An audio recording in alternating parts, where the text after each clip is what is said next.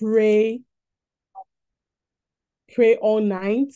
And then Sister Doing will invite us for prayer meeting at 8 o'clock. And then at 12 o'clock, she'll say, now we're about to start this meeting. We will now begin this prayer meeting. And I'm thinking, what were we doing from 8 to 12? So Doing, if this is you, this is my turn to deal with you. All right, guys. So let us get into the day. we started this morning by teaching. If you missed this morning's session, I would like you to please go back to it. Please read the material on doors. I hope you've done that. It's pretty much foundational, and it helps us to have just a clear understanding of what doors in the spirit realm is like. If you don't already have the ebook, I need you to just say so and let the administrators or anyone from Prayer Rain put up the ebook here on the screen. So you can just click the link or click the downloadable PDF document. It is free. People tend to not appreciate free things. So by the time we write the book on access, you buy that one. So you better take this one now for free, and read it. So this morning we started by laying foundation. I was speaking with Pastor Stephanie earlier, and I said to her, we actually should have started with an evening teaching and then go to a morning prayer. So this morning I had to spend a lot of time laying foundation because I felt like I couldn't just jump right into prayer on access. But what are we praying about? What is the prayer about? What doors are we opening? What is the door about? So I felt the need to lay foundation during the morning session. So by the time we're praying tomorrow morning, it is going to be stronger. It is going to be clearer in terms of what we're praying about, why we're praying about it. So I urge you to go back, watch the session from this morning if you missed it. And even if you did, you can just go, or even if you were there, you can just go back and just watch it again and again, just to help you build up your spirit, man. So we're going to be here till 8:30 p.m., latest 9 o'clock. So 2-hour teaching was what I told you. So please make sure you get ready for all that we're going to do today. So this morning, I took the time to lay the foundation I spoke about the different gates that we're going to cover in this session. And I spoke about, the spirit realm, because I thought, why talk about gates, and doors in the spirit if people do not understand how the spirit realm functions? And so to many people, the spirit realm is just this, spooky place that, you don't touch, but let's just pray to God and hope we don't die. But the truth is, I said this morning that the most powerful men are the men that have learned to maximize the strength of the spirit realm. And it doesn't even matter if they are believers or unbelievers, Sorry, 1 second.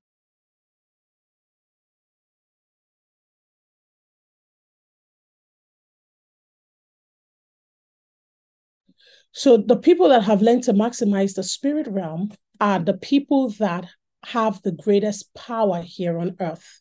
So for you to be a man and a woman of power, you must understand how the unseen realm works.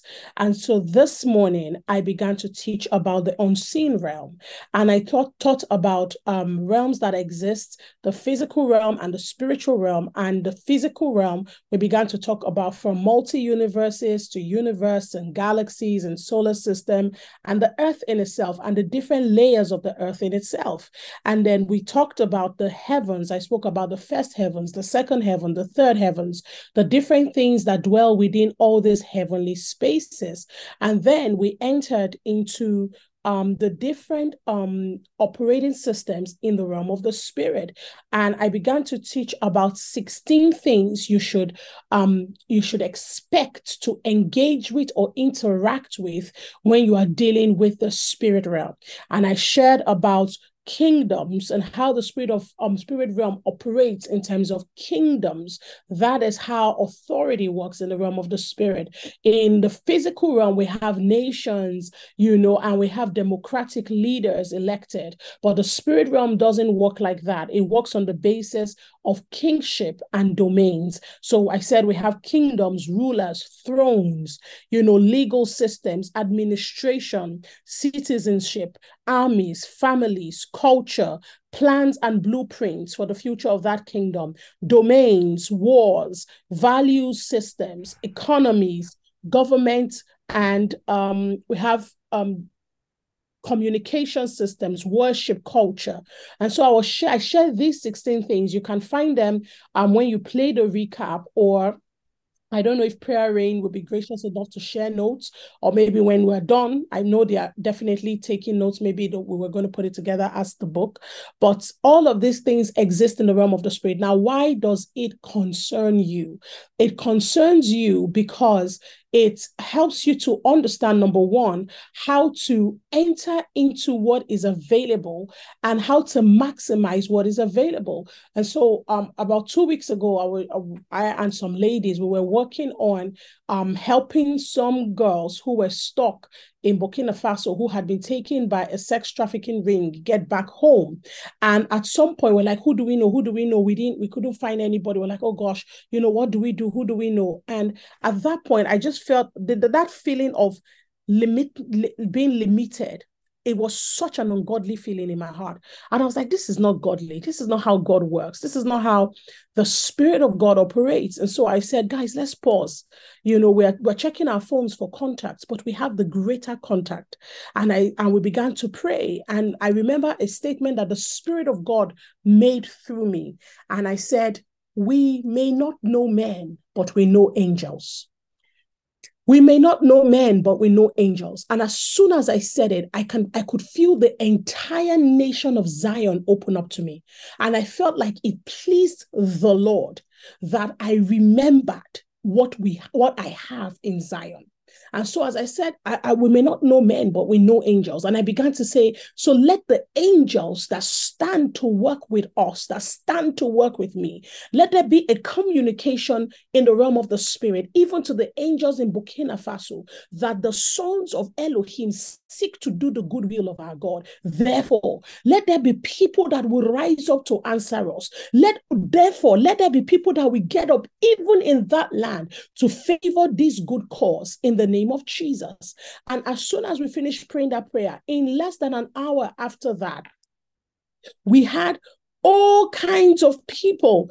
We had from ambassador to this, to that, the Holy Spirit ministered to us, speak to this person, speak to this person. And before you knew what was happening, we had contacts, and these girls were released and they were able to get back home. But my point is, the reason why I am sharing these things with you, and I am talking to you about the different operational systems that exist in the realm of the spirit, is that it empowers you while you're here on earth. It empowers you while you're here on earth. When you get to heaven, there's so many things that will be known to you. When you get to heaven, there's so much that you would have. But you see, your ranking and position when you get to heaven is determined by the labor you put in here on earth. But your labor becomes powerful and leaves an indelible mark in the history of creation based on how much resources you were able to maximize while you were here on earth. But you don't maximize because you don't know what you have. And even when you know what you have, many times we know it in theory, and it is not a practical revelation in our spirit. So it has to get into a place of practicality. That's why when I work with people, I don't work with people that don't have faith. And you need to understand what I'm talking about. When you gather a bunch of men and women around you in your inner circle that are not people of faith, they want to reduce the mighty works of God to statistics and logistics. But you see, the work of God does not run that way. Gideon had an army of 20,000 men, and the Lord reduced his army by 19,700 until Gideon was left with 300. Statistically, it makes no sense. The army that Gideon was coming after was an army who was described to be like locusts. There were so many that you could not count them. How do you take the amount of people that a person has and you reduce it by 97%, and you expect the person to go forward? I'm telling you, this is how God works. Because according to the culture of heaven, The hand of God is not made powerful when the hand of man is highly exalted. So sometimes for the hand of God to show itself strong in your life, the hand of man's support will be broken. Now, when you get into a season of the breaking of the strength of the hand of man, what you need to have more than anything else is faith. Faith in the unseen realm, faith in the unseen resources, faith in the unseen structures, faith in the unseen processes. When you go to Hebrews 11, you begin to see what these men did by faith. And then you understand that there is nothing you are doing today that is greater than your kingdom that you have come from. So it is important to know that there's an economical system in heaven. And there's a way that wealth comes to people in heaven. When you are talking about operating in the kingdom, in the sphere of wealth or in the economy of resources, you begin to realize like people like Jesus, how did they make money? How did Jesus run his ministry? At his time, Jesus was running one of the biggest ministries ever. And Jesus did not go and find the biggest kingdom partners. Take note. Jesus did not have all the richest men in his church. Jesus actually went to take teenagers, and teenagers were his disciple. The only person that was not a teenager was Peter, and he was a fisherman. So Jesus took a bunch of, I think Peter and Matthew, Jesus took a bunch of people that didn't really have that much. But because Jesus understood that the resource and the capacity to sponsor God's agenda on earth is not based on the hand of man. So here is Gideon with 300 men, and the Lord sends him out to battle. What exactly happened in that battle? The Lord put terror in the hearts of the enemy. And when Gideon and his men were coming, it wasn't just 300 that ended up chasing the enemy. Angels fought with them. Do you know that you have an army waiting at your disposal? When people rise up against you, are you certain? But the question is, how do you access all of these resources that are available to you? So this is where we continue today. So when we talk about unveiling the power of gates in the spirit realm, we are talking about an entire spiritual administration, an entire spiritual governing system, an entire economy and structure that is given to us by God. Therefore, all of these connect. They all connect. And the grounds upon which they connect is based on four scriptural, so there are four scriptural, should I say, data points that connect the superiority of the spirit realm to the earth realm and to the topic of access. So the first data point is the ancientness of the spirit realm. Why is this an important point? Because when you think about the ancientness of the spirit realm, you then know that there is nothing that is being revealed in our time that shocks the realm of the spirit. The realm of the spirit has gone through decades and eons of evolution. The spirit realm is an ancient realm. And this is why when men connect with the realm of the spirit, they connect with ancient demons, ancient principalities, ancient deities. I'm going to pause for 1 minute and take the time to speak about something that many people are ignorant of. And if you're here and you're African American, I need you to hear me very clearly. There is something going on, and I've been speaking about it for months now, about how the enemy is seeking to unlock doors, unlock gates that are people from old and missionaries and evangelists had closed by the blood of Jesus, gates in Africa. And how all of a sudden a generation has risen, not just a generation on earth, but a generation in the heavens, have arisen, and they are seeking to wake up ancient altars, ancient principalities, ancient demonic hosts. They are seeking to wake them up that they may take Africa back to where it was, because the place where it was connected to its idolatry. So seeking to take us back to idolatry. But you see, the thing is, once you lock any kind of slavery in culture, it is hard for people to break out of it. So what you see, how is the door being opened? They are using things like entertainment. And so when we get to the door of entertainment, I will talk about it. There was something I heard my brother say yesterday. He said, entertainment, to entertain means to hold attention until you are able to deliver your intention. That's the meaning of entertainment. So every time entertainment is in play, just know that the attention of a people is being held until intention is communicated. Now, a lot of times, so what is happening now? The entertainment has become the door.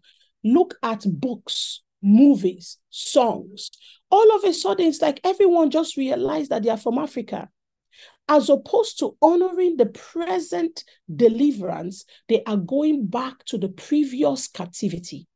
So Beyonce spends so much money and an entire album singing about all the gods of Africa, reenacting them. And remember what I told you people this morning about image. So someone said to me, oh, it's an art, it's just art, it's how art is. And I said to them, the creation of man was an art. God forming from clay, creating ear, nose, leg, hand. If you were a spirit being that had no revelation of how power is transferred, you will say, oh, God is just doing art, just beautiful artistry. But he breathed the breath of his life into that art, and that art became a representation of him and his throne. Thrones need images to represent them. That's why kings are often said to be the image of the God of the land that they represent. So when you saw Pharaoh in those days, Pharaoh was an image of the God of Egypt. And so he had the backing of the entire gods of the land. So when somebody wakes up and begins to raise again the image of strange gods and the image of gods that had fallen at the feet of men of fire, fallen at the feet of revivalists, and uses art to resurrect them, be careful. A door is being opened. And they are trying to open a door in our continents. And once that door is open, it becomes an access point for the deity and the demonic and their agenda to enter the earth. Remember, we have become so spooky spiritual that we have forgotten the 16 things that I said to you. Every kingdom has got an agenda. And the agenda of every kingdom is to take over. It's that simple. So even when your marriage is being harassed, it is an agenda. It falls under an agenda of the kingdom of darkness. Now, you see that in the music world, and everybody is singing it. You're singing the song, oh my God, B, Queen B. By the way, we can get there. Whose name is Deborah? Deborah, the judge and the prophetess. The meaning of Deborah actually means bee. So, and look at what she did. She galvanized a people to do the will of God and cause liberation. But another person is galvanizing for captivity. But story for another day. But moving on, you see, even in books, all of a sudden people are writing books talking about the gods of this land. Movies now on Netflix, people are being sponsored. And once again, it comes back to it is art, the culture of Africa. There is a lot to the culture of Africa that is beyond the demonic entities that once ruled us. What about hardworking people? What about women that are relentless, that don't give up on their children? What about how dogged we are? What about the soundness of the mind of an average African? What about our ability to war, our family life, our community life? There is so much that can be propagated that is not just about demonic spiritual culture. Whenever you see an influx of such things, it is actually because a gate is being opened to take us back to ancient slavery. So I just wanted to digress and to speak on that a little bit so that you don't become part of a system that is trying to enslave a continent. And why is it happening now? Because Africa's time is now to take its prophetic position in the agenda of the heavens and the earth so that Africa doesn't come into that. There is this whole program of hell to hold us bound. So going back to these data points that connect the spirit realm to the superiority that connect the superiority of the spirit realm to the earth realm, and then to the topic of access. So I said number one, the ancientness of the spirit realm. So the spirit realm is so old, and because it is ancient, it bears history. It has the history of our great grandfathers. So you may lie to men, but you cannot lie to spirits. You may lie to men, but you cannot lie to the heavens. This is why there is the need for purity and for truth, because it is only men that cannot see your genuity. But the spirit realm watches you like a movie in 4D, and you are judged, attacked, and blessed on the basis of what is observed. So the ancientness of the spirit realm is one of the reasons why it is important for us to know about it. In Job 38, verse 4-7, the Lord began to say, when he was addressing Job. So in this passage, God is speaking to Job, emphasizing his sovereignty and creative power in the formation of the earth. Now, God began to say in Job 38, verse 4-7, says, where were you when I laid the foundations of the earth? Tell me if you have understanding. Who determined the measurements? Surely you know. He was being sarcastic. Oh, surely you know if you can judge me, then I'm sure you were there when I was measuring how long the ocean should be. He says, or who stretched line upon it, or on what were the bases sunk, or who laid its cornerstone when the morning stars sang together and all the sons of God shouted for joy? So the reference to morning stars singing and the sons of God shouting for joy when the earth's foundations were laid can be interpreted to suggest the existence of spirit beings before the creation of the earth. So these beings, you can understand them to be part of the entire makeup of the spirit realm. It says the morning stars, they were singing, and the sons of God were shouting for joy. So the sons of God are known to be the angels, Beniel, that's the sons of God.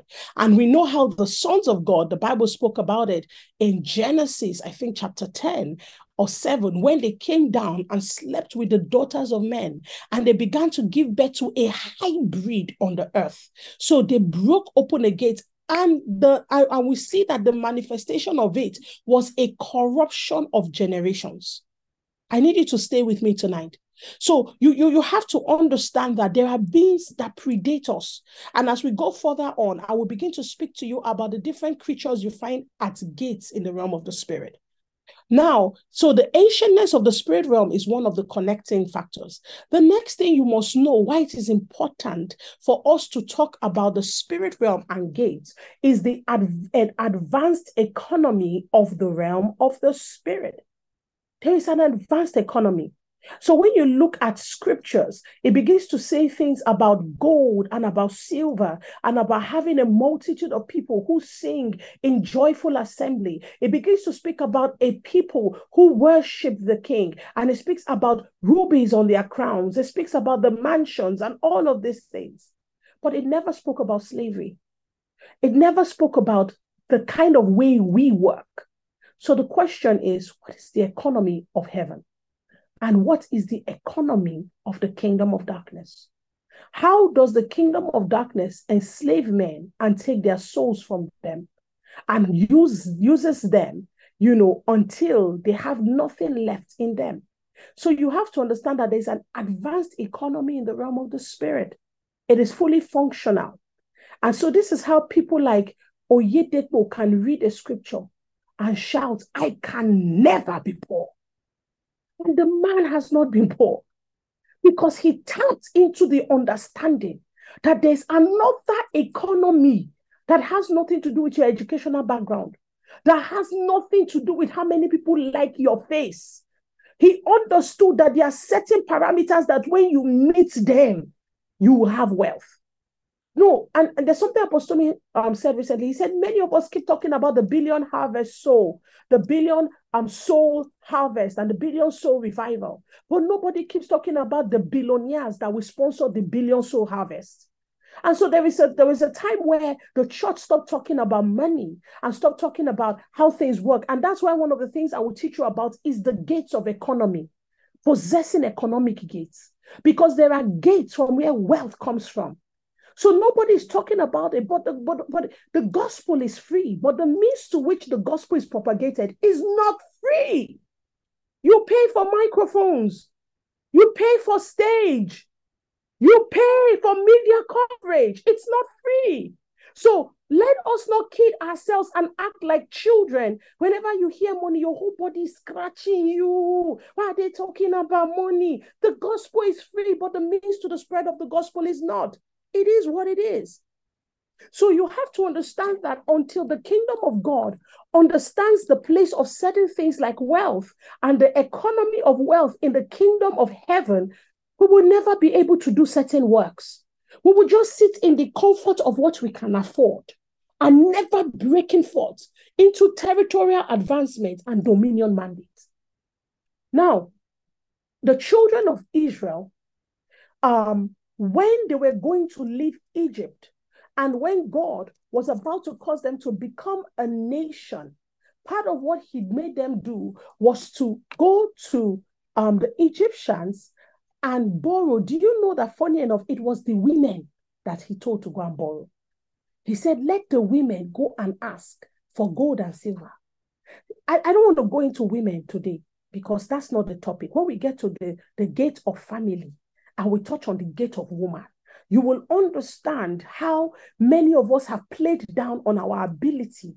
The same serpent that spoke to you and made you give up your authority, the women of Israel went and spoke to the Egyptians, whose God is a serpent, and told them, give us your wealth. And they took back inheritance that belonged to them. Moving forward, now, you then realize that the children of Israel came into wealth directly from slavery. They did not need 50 years to now go and build this, to build that. Now, I am not saying there's no place for building. Don't get me wrong. But I'm saying that there is something like divine intervention. Today, I made a prayer unto God. There was something that was troubling me when I woke up this earlier today. And as I was about to pray to God, I remember the several times I had prayed about it. And I was like, I just feel like I'm missing something here. I feel like I'm missing something here. So when I prayed, I said, Lord God Almighty, I thank you because there's a path by which things happen. There are processes and there are protocols that have been established on this earth by which people say certain things are born. I said, but you have superior knowledge. You have superior wisdom, superior revelation. I said, God, you are able to bypass the statistics, the logistics, and the intelligence of man. I said, Lord God, now I am calling for the superior intervention of your throne. And I am saying, God, come and bypass the normal route. I say, because I don't have the time to take the normal road. I say, if I want to use that normal way, God, I will die here. I say, so I need you to come with the superior system of heaven and to superimpose it upon this earthly system. And in mercy, grant me access to how heaven will handle it. I know that earth is not yet ready for heaven's kingdom to come down fully. I know that it would take Christ coming for that to happen. I said, but right now, oh God, I am calling for that concerns the power of the age to come. Let it manifest now in the name of Jesus. This is the kind of prayer that woman that talked to Jesus and said, please help my daughter. He says, I cannot take the bread that is meant for the dogs and give it, that is meant for the children and give it to the dogs. He says, I can't do that. And the woman said, even the dogs, they eat the crumbs that fall from the table of the children. So even crumbs I will take. So he used a physical illustration to tell Jesus that if it can happen in this our lower physical realm, then it can happen even much more in your higher realm. And so she was able to pull into pull into her time an agenda of God that was not supposed to manifest in that time. I need you to understand the power you have. So access by faith. So when you understand that there is a superior economy, there are times when you call for it. Joshua was fighting a war. I need you to hear me. Joshua was fighting a war, and he looked to his left and to his right. There is no way I can complete this battle on human time. If night should fall, this captivity will remain. And so he said, let the sun stand still. He didn't command the sun on the basis of his selfishness and self-righteousness. He didn't command the sun because he was trying to make money so that his children's children to the ninth generation will never suffer. No. He was trying to establish the agenda of God on earth. And he said, if it means that the sun that God said should never, ever stop, and the rotation of the earth that should never stop so that the sun will keep shining, he said, even the laws of the skies, let them stand still because there is an agenda. Hear me. The spirit realm needs a man to propagate its agenda. They are powerful, they are ancient, they have superior economy and technology, but they cannot infiltrate the earth without the partnership of a man. So that when we talk about altars, you will understand what an altar system looks like. Now, the third thing that you need to know under this point of connecting the spirit realm, connecting the spirit realm to the topic of access and man. The third thing is that the spirit realm is constantly seeking to partner with a man, constantly seeking. So as you are sitting where you are, I need you to know that there are spirits that are seeking for your partnership. Seeking for your partnership. So right now, there are spirits, please, Kachi, keep muting. There are spirits that are seeking to destroy your children, for example, because they see the mark of God on your children. I need you to hear me. They see the mark of God. You know, I was praying once and I said, for my child, please mute your mic if you are or if you are, unmuted. And I was praying, and I said, Lord, if you could mark Cain, who killed Abel, so that everywhere he went, nobody would kill him. You marked him in your mercy. I say, let alone my children, who are sons of eternal life. I said, mark them. So that everywhere they go, every spirit will know that this one belongs to Elohim. They cannot touch them. So why am I saying this to you? Sometimes they see your children and they see their future and they see that if we let these ones that carry the gift and the glory of God upon them to manifest, it will wreak havoc on the kingdom of darkness 20 years from now. So what do they begin to do? They partner with you, a man who has the image, likeness, authority of God, and capacity as a parent to speak a word over the child and it comes to pass. They partner with you. And then you hear parents say things like, what is wrong with you? You hear parents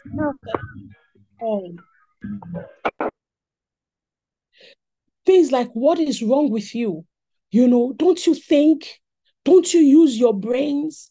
And all kinds of words spoken over the children. And so what does Satan do? He's harvesting the words of the parents, harvesting it. Oh, you're so stupid. Oh, you are not a kind person. You are a very selfish child. All of those words are being harvested by hell. And so the enemy is partnering with you as a parent for the destruction of your child. So when you go to pray at night, what the harvest of blessing that should have come upon that child is greatly reduced because of the harvest of demonic words that has spoken. And so as a gatekeeper over your home, Satan needs you to open the door to access your children. While we are on it, I haven't gotten to the gate of family, but I digress. Even for men, you are gatekeepers over your homes. The door you open can affect your wife. There are many women that are troubled today, and it's not just adultery. Because I said part of the things I will teach about is adultery. And you hear people that commit adultery say, but I've said I'm sorry now. Why is she still? Why are you still? You don't get it. The Bible says when a person commits adultery, you commit adultery against your wife. You commit adultery against your husband. The key person that adultery affects, it affects you first of all, but the main person legally is against. So you adulterate your spouse. That's what adultery is. You reduce the value and their content in the realm of the spirit. Their grace, their voice, their anointing, their capacity, their sanity, their strength. You adulterate them. You commit adultery against them. Anyway, so we have to understand that the spirit realm is always looking for partnership. So sometimes you don't even know you are partnering. For example, let's use pastors. And the enemy is just using you to talk against a man of God or a woman of God. Everything they do, I don't know. Did you notice what he has done again? Did you notice what she has done again? I don't know. This church, this pastor, Do you know that ministers are some of the most broken people? Their hearts are in pieces because they are constantly trying and pouring and giving and, pressing for your salvation, for your life, and they are met with condemnation. No good. At least he has saved 1,000 souls. She's no good. She's not good. At least some people will make heaven because of her. How about you consider the effort it takes to deliver people from darkness, to pull them out of the mouth of the lion? That in itself is worthy of honor. So what Satan does is that he will use the accumulation of the voices of condemnation to open a door in the life of that minister. And so you look at the person 5 years after and you say, I told you now. I told you 5 years ago. I told you. She has changed now. He has changed now. This is what I was talking about. Of course, what you are talking about will come to pass. Because you were part. Remember, you are the ecclesia. You have keys in your hands. As the church, you have the ability to open doors over people or to shut doors over people. And Satan needs your partnership to crucify your brother. It's that simple. So they are constantly looking to partner with men because the earth is a very special territory. So there are many things that have happened in the heavens, but you notice that the earth is always coming back to play. So Lucifer fell from heaven. Woe to the inhabitants of the earth. It says, by the abundance of your trading, iniquity was found in you. So Lucifer was trading abundantly with the earth because as a cherub, he was a covering cherub and he had dominion over territories and the earth was part of his territory. And so that's where when he fell to the earth. Now, so who was he trading with? What was the trade about? We know that there was a destruction that we met in Genesis 1. And then we see God speak and recreate the earth. We know that there was a flood and then God made sure the earth was restored. We know also that a time will come again where this whole heaven and earth will be destroyed and then a new heaven and earth will be brought down. Why does the Lord keep rebuilding the earth? What is it about this point of the earth in the grand creation of eternity? Do you know that scientists have proven that the earth stands in the middle, right in the middle, as a point of balance for the entire galaxy? If the earth were to be removed, all the planetary systems will collapse into darkness and become a little black hole of non-existence. There is something about the earth that makes it a point of passion in the heart of God. And I'm not just talking about man, I'm talking about the physical earth. And why is this important? So you understand the power of the custody that you have. So that the next time Lucifer is trying to entice you into small talk, you shift the conversation into big talk. Eternity gives you perspective that helps you maximize your resources. The reason why we have a lot of broken people that propagate brokenness and even Christians in the church is because we have believers that do not talk about eternal things anymore. So when people come together and they sit, kings anointed and put in place by God, come together to talk. Talking about the new album by Cardi B, talking about this person that, all kinds of things, another person that has done her body. Like, for crying out loud, Kelia so, Ivre ikaparua se kalikro ontoske ingrande de kelebahai. Where the word of a king is, there is power. When kings come together to sit, in fact, what pulls kings together must be an agenda that affects all their territories. So when kings come together to sit, it should be territorial conversations. If you are listening to me and every time you hear Pastor Isi has gone to this nation, Pastor Isi is doing this, and it rubs you off wrongly, you have to go and study the order of kingship again. If you are here and every time you hear me say, oh, give so that we can infiltrate this nation and bring the gospel and we can establish Deborah's impact project, that we want to save the poor, we want to build housing in Kenya, and it rubs you off wrongly, there is something wrong with your kingship. Because we were configured by God to have dominion on our fingertips. We were configured by God to think of the whole earth. Multiply, be fruitful, subdue, increase, have dominion, fill the earth. It is a natural configuration of a man that is called by God, naturally. So your responsibility is now how to build systems and structures around your eternal call. So some people will be confused when we get to heaven.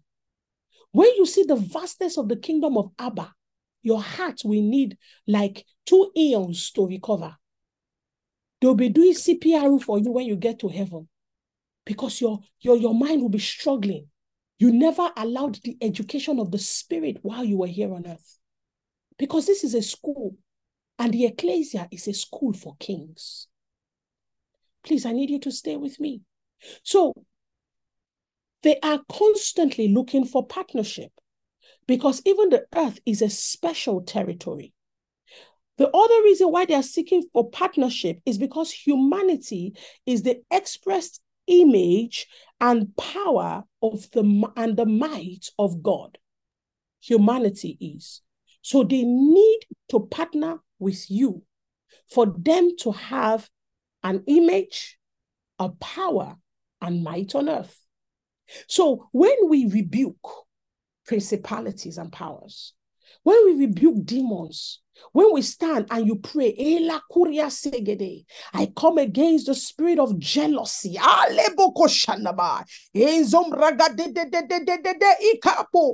When we say repent and you begin to say, I plead the blood over my heart, I plead the blood over my soul, you are not pleading it just because you are afraid to go to hell. There's a higher conversation. You are not praying repentance prayers just because you are afraid God will punish you if you don't repent. That is how babies think. When you have labored into yourself in the spirit realm, you repent because you know that every move you make builds a kingdom. So your repentance is expedient to align your resources with the kingdom of heaven. So David lying flat on the floor, crying for 7 days, praying as soon as Nathan told him, David, you have sinned against God. This is what will happen because of what you have done. David began to cry, sackcloth and ashes, wailing before the Lord.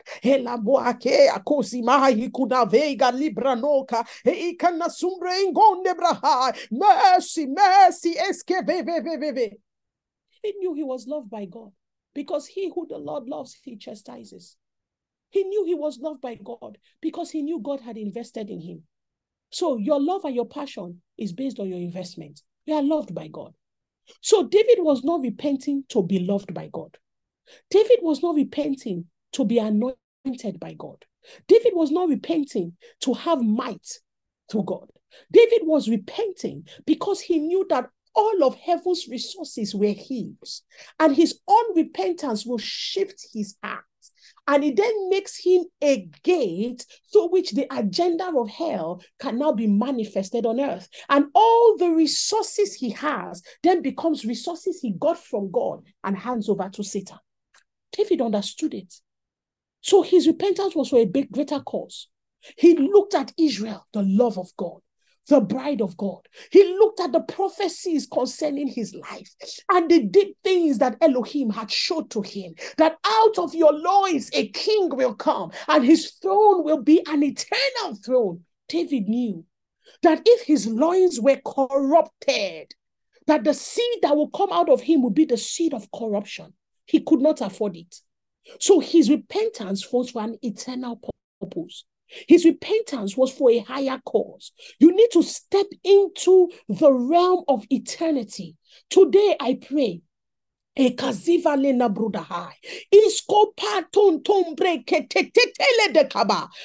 suffering and trauma you have experienced that has broken your mind and made it impossible for your mind to conceptualize the gates that you are to heaven. Today, I call for the healing balm of Gilead. I come for the restoration of Zion. I say in the name of the Lord Jesus, let that cloak of darkness be your eye in the name of Jesus. Is this not how God will speak to men? He will say, Gideon, be strong. You are a mighty man of valor. And at one word, a man that was terrified will become a mighty man that leads an army. Today, I call out the army general in you. Today, I call out the leader in you. Today, I call out the president in you. Today, I call out the territorial leader inside of you. Today, I call out the demon chaser. Today, I call out the one that breaks the shoulders of principalities. I call him out of you in the name of Jesus. Fire gives birth to fire. Lions give birth to lions, and kings give birth to kings. You are nothing less than your heavenly Father. Ishkambrenementu uskemereda, iskembronomanta ikredebata, iskebrokotonzo ekelemado, askempratatata, ike de korokosonde kreinte ikratantata. This is the school of royals. A save ekelemashu. A king that has a kingdom, but does not know where the gates of his kingdom lie. It's a king that will easily be invaded and taken by strangers at night. Today, you will see the gates. You will see the entry points. You will understand how it works. You will not be afraid to own what God has placed on the inside of you. I rebuke small talk in the name of Jesus, because there is a spirit of mediocrity and mediocre behavior. I rebuke it in Jesus' name. And wherever Satan laid a tent peg in your brain, in your soul, in your heart, that has been the controlling watchtower from where they have been releasing signals of mediocrity, today I uproot the tent peg by the blood of Jesus. And I cast it away, and I declare that it is consumed by fire. This enemy that you saw yesterday, you will see no more in Jesus' name. May you not be the one to vomit the goodness of God out of your life. May you not be the one to reject the power of God from you. But I pray that your mind will be able to receive and conceptualize the hand of the Lord in Jesus' name. Amen. We are going somewhere. God is building you up. I need you to stay with me for these 7 days and stay with me after the 7 days. Because God is building you up. He is establishing your territories. He is restoring you. And I heard the Lord say reimbursing you. Because I feel like some of you have spent yourself, but you spent it without revelation. And so it is almost as though it did not amount to anything. But there's a reimbursement that is going on in the spirit realm. Gifts and talents and grace and power is being restored to some people today in the name of Jesus. Amen. If you are with me, type that amen, amen, amen, amen, amen, amen. We need to agree together. Amen in the name of Jesus.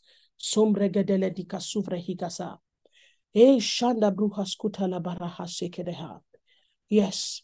So another reason why they are constantly seeking to partner with mankind is because the demonic realm needs a human being to be able to explore and exploit the wealth of the earth. They need to explore and exploit the wealth of the earth, but they need a human being. So when the demonic kingdom takes over a government or a ruler, the resources of that land is exploited and used to fund satanic agenda. So if you are one of those people sitting down and say, oh, let him just face the church, let her just face Bible teaching. What is all this one that they are trying to do government? What is all this one? You need to learn to do one thing. Pam, bu, eshka, efefe, le libra no sondeka. Whilst you are there, facing your singing and facing your music and bringing out your white handkerchief on Sunday, everybody sing now. While you are dancing, policies are being formulated that is crippling the hand of even the very church you are dancing in. So we must all understand that there is a place where the ecclesia is equipped, but there is a place where the ecclesia is displayed. The display of the ecclesia is not in our Sunday service. The display of the ecclesia is in the places of structure, governance, and systems. It is expedient. Now, the reason why they're always seeking to connect with man is because all of God's agenda is connected to humanity. I have not read anywhere in the Bible where the Bible speaks about God dying for angels, dying for cherubs, dying for remember the throne of God that we see in Ezekiel and the creatures and the ox and the man and the fish. I've never heard. The only set of people that God gave his life for was humanity. There is something about humanity that ties all of God's agenda together. God said, you are the apple of my eyes. Do you know what that means? The apple of a person's eyes, is this your black? Is it iris or what do they call it? If they should puncture it, you cannot see. So that's to tell you that there is a future to come that God sees, perceives, and desires, and he sees it through the lens of humanity. You need to understand who you are. So that when you are going through a season where somebody is trying to break you emotionally, and you start to hear your spirit saying things like, I'm nothing, I don't think I'm anything, I feel so useless.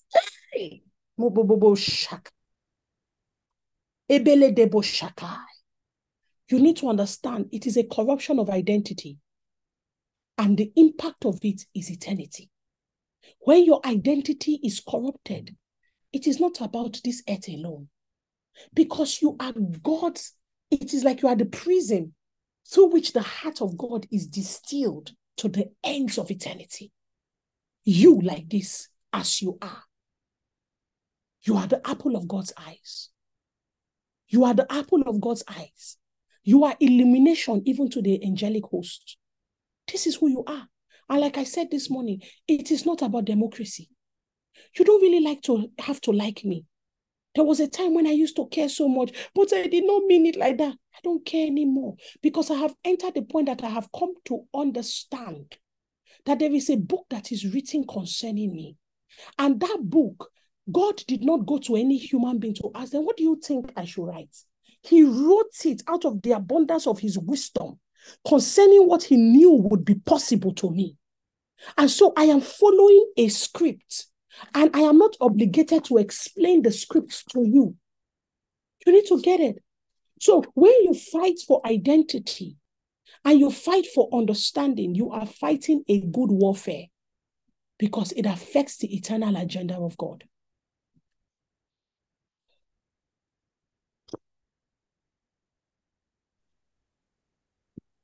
I want to make a statement.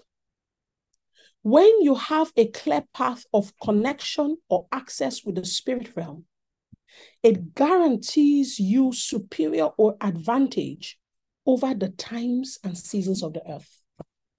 Where you have a clear path and access to the spirit realm, it guarantees you superior advantage over the times and the seasons of the earth.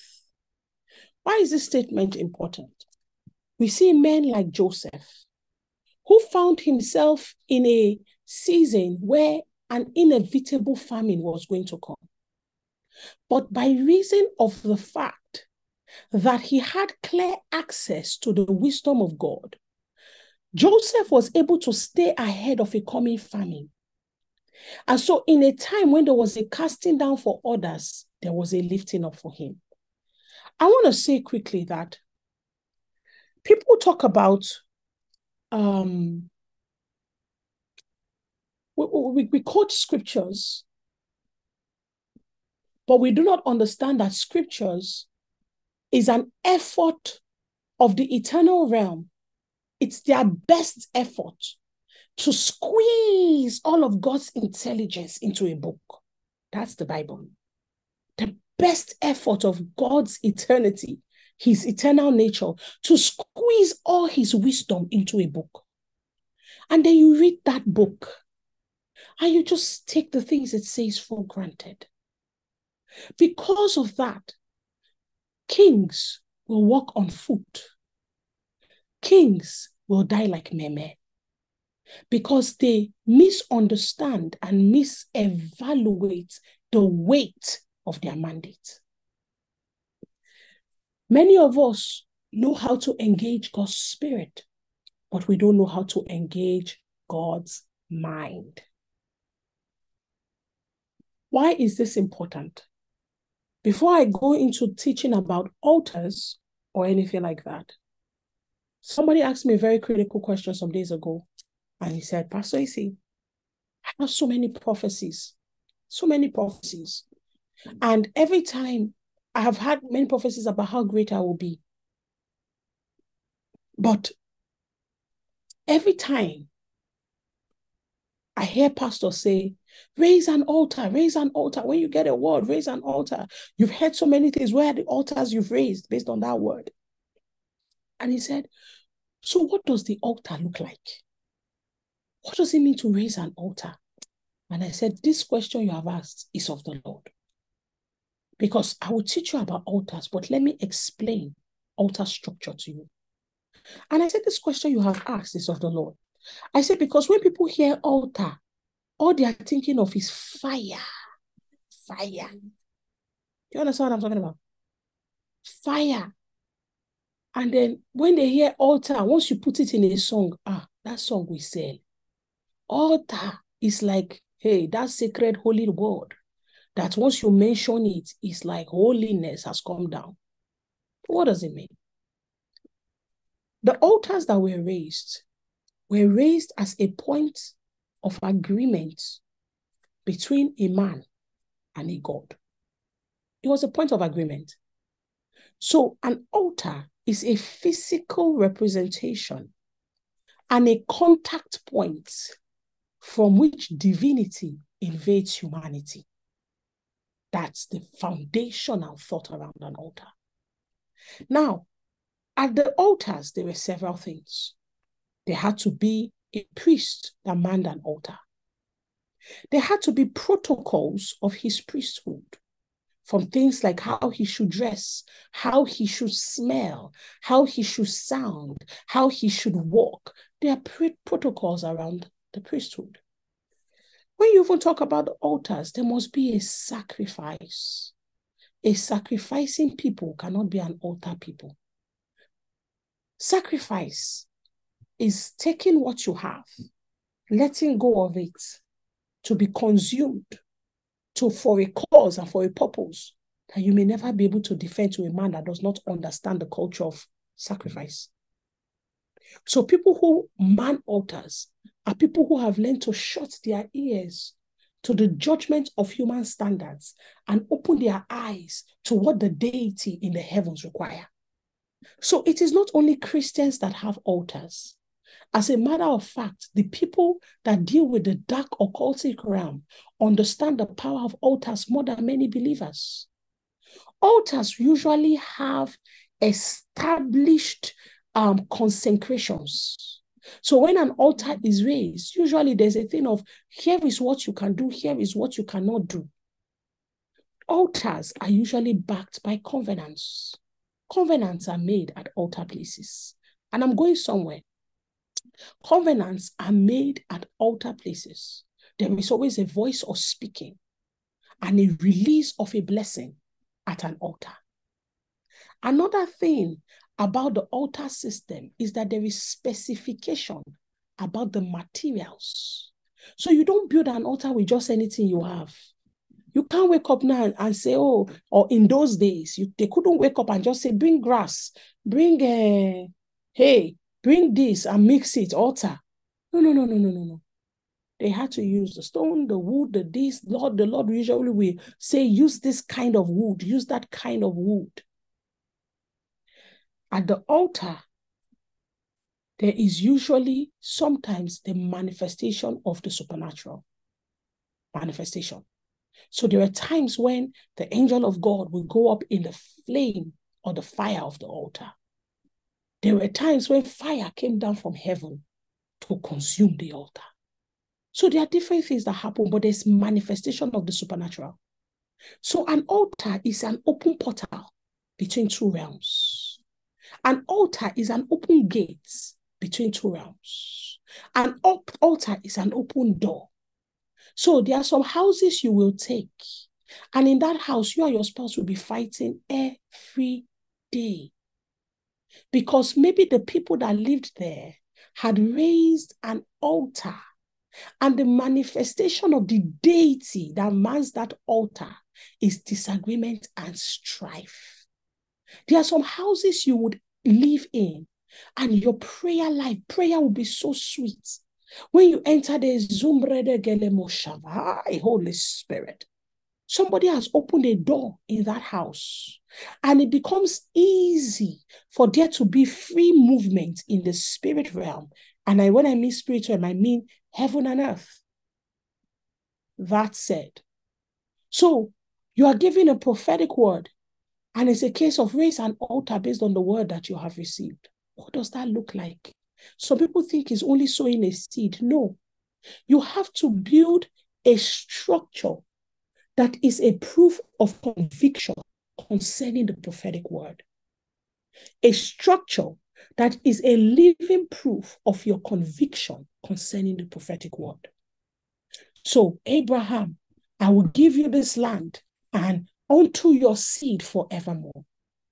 And in the midst of the release of that prophetic word, Abraham built an altar unto God who met with him. It is a proof that you have received a word from God.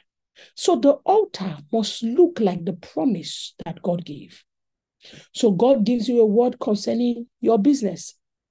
And he says to you, you are going to own 500 and something conglomerates. You are going to be the next president of Nigeria. You are going to be this. The proof that you receive that word is that you begin to restructure what you have to meet with the nature of the word that you received. If it is a company that you don't already have, you begin to say to the Lord, how shall I build this structure that will become a point of entry? Because every time God releases a word, manifestation is in his heart concerning that word. He wants to manifest what he's saying because his words are life. So it is frustrating even to the heavenly realms when God speaks and it does not manifest. So it is natural for God's word to come to pass. But for it to enter into this earth realm, somebody needs to express it. So that expression becomes that point through which the fullness of that word can continue to manifest on the earth. So true men that understand how altars work are men of faith. The moment God says to you, this, you go ahead and you build a structure. You set up that beauty business. You set up that fashion business. And that business becomes an altar through which that entire word about fashion begins to enter the earth.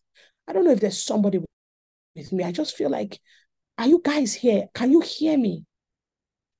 You must build a physical structure that can bear the weight of the prophecy that has been given to you. Fantastic. There are some people here. Now, that physical structure, which is a proof of your faith, then has to follow the protocols of the altar life. And so, what are the clear-cut instructions concerning the materials through which that altar is built? So there must be a place. Every altar has a place. So you go back to the Lord and say, this prophecy you've given to me, where, Lord? Sometimes it is clear from even the word. Where you received it, it is clear that this is where you raise that business. This is where you register that non-profit quickly. And it becomes a speaking point through which God's mind can enter the earth. So there's a place, there is material by which you should build. So you begin to ask the Lord, what do you want it to look like? How do you want it to sound? Down to the branding and the communication of that business or that thing you set up. It must come from the Lord. Because how should the altar speak? God is into the brand. God is into the brand. Very specific about it. Remember, there must be sacrifice on the altar. And so you must be willing to give of what you have to build that which you believe the Lord has spoken about. Sometimes altars were raised as a testimonial of a deliverance, but sometimes they were raised as a sign of faith concerning a promise. A testimonial of a deliverance or a sign of faith concerning a promise. So either way, it is raised because the Lord has spoken. So there are many of you that should have sealed a dream or sealed a prophecy by an altar. But you are still calculating, what will people say? How would it look? Will it work? It is not your responsibility. Build the altar. The reason why the agents of Baal are still roaming wild across the earth is because there are no Elijahs that have the showdown spirit. While Baal is raising altars today, and I thought about Baal. So if you missed my teaching on defeating the spirit of Baal, go back and watch it. Please make sure you watch it. Mantle of Deborah, I urge you to put it up on YouTube. Overcoming the altars of Baal. Every single one of it. Put it up. Now, the reason why the altars of Baal are still running wild, and their own altars don't look anything like what we in the church, we shout altars, altar. We raise altar of worship, altar of prayer, altar of fasting, altar of, we are raising those altars. Now, don't get me wrong, they exist. But while we are raising those ones, they are raising altars of businesses, altars of movies, altars of albums, new albums, altars of new governmental systems, altars of schools that will teach satanic sorceries. The apostle said, you are telling me about faith? He says, yes, you speak of your faith, but I show you my faith by my works. The dark realm understands this better than the church. So what they do is that they raise altars by the institutions they build. Altars of technological firms. And in those firms and in those organizations, all of Satan's heart's intention and agenda is being distilled. They raise presidents that are altars and put them in seats of presidency. And the entire nation begins to serve the agenda of hell for the 8 years of the person's tenure. You need to get what I'm saying. Altars. So the Bible says, do you not know that you have become a living sacrifice? Your body, your whole life has become God's altar. You are a living, breathing altar.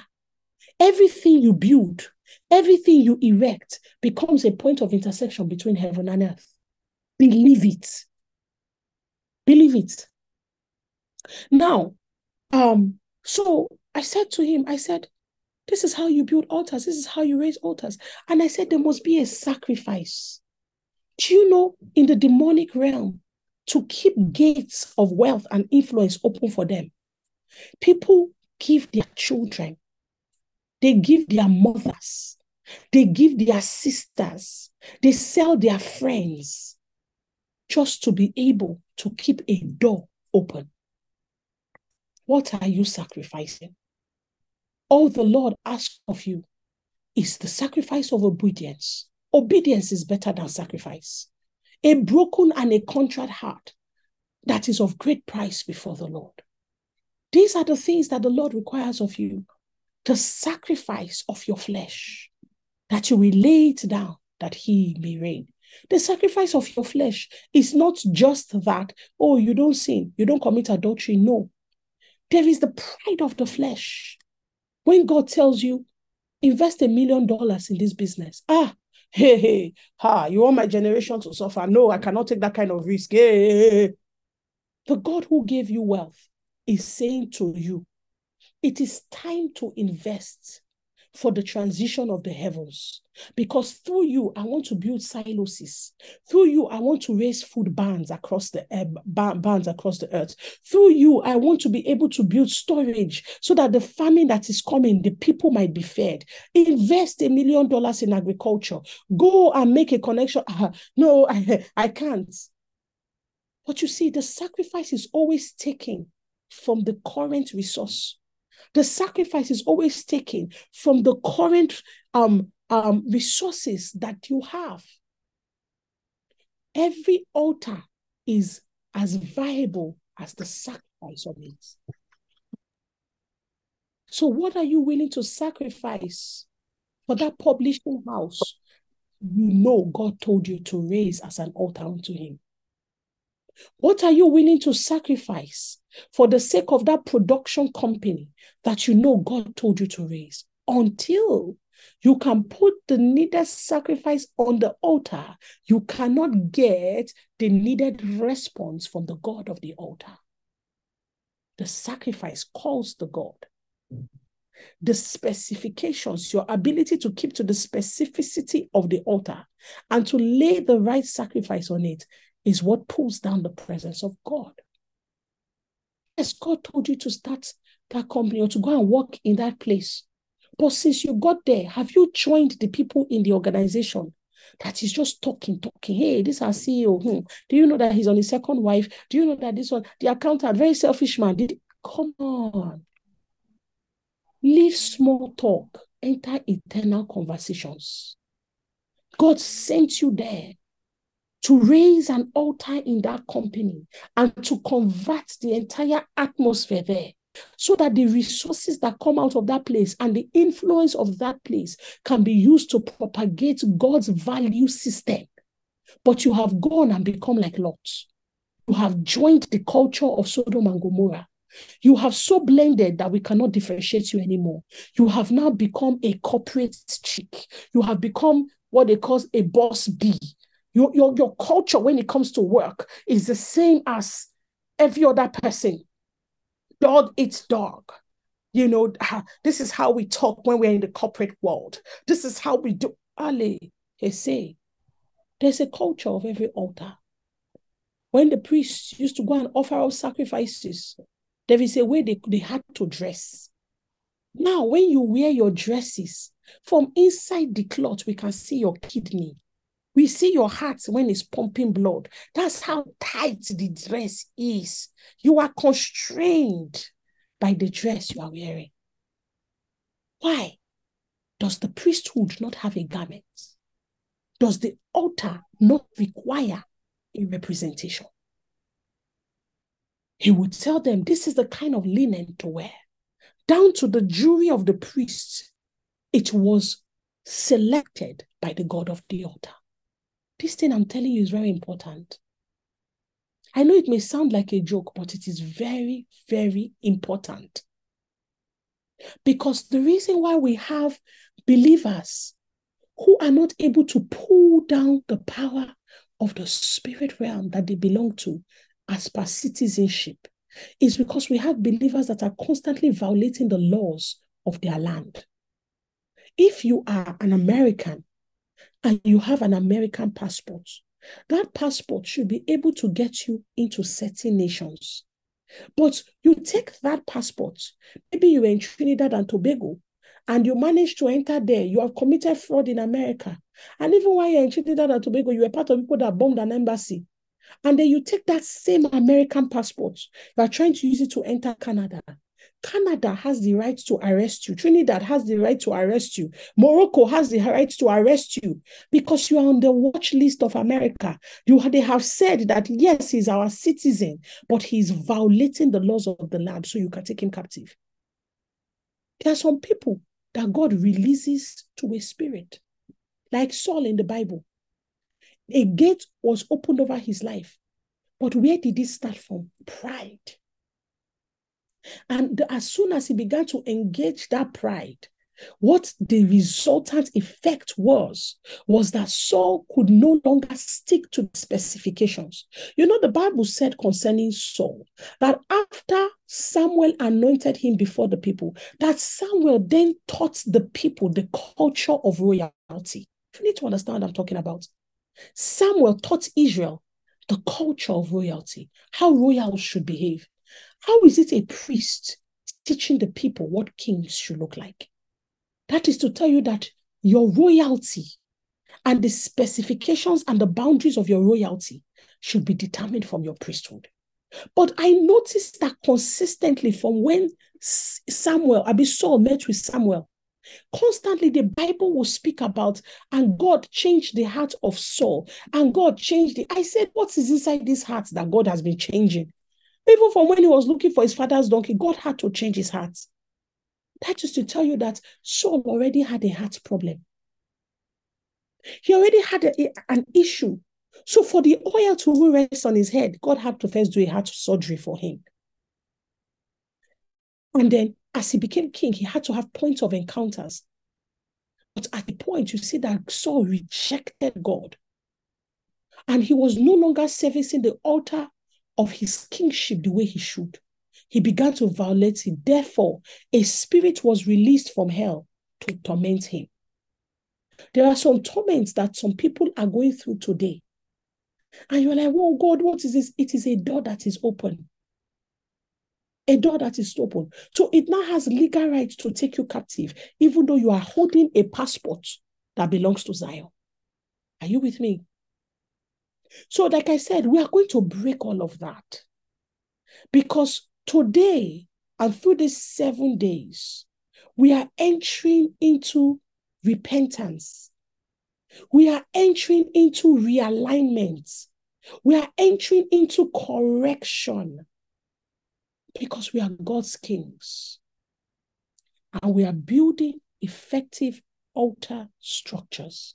Effective. Before I go on, Father, meko sevre hidabai. Shimbronde bele ketelima kose ke pariana na sonde. Come on, pray in the Holy Ghost. Asambra de kalenemo shandabra ke de brunomo sengre higadai. Sumbranda da bo sekrende suvre hidagai.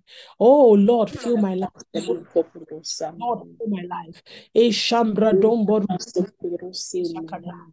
Lord Jesus, permeate, penetrate, oh God, asumbre ike supalati, every part of my life, every part of my being. Ashambregedeletila kozatai. Let there be a rain, manzo ve, in my family, in my business, in my work life, in my ministry.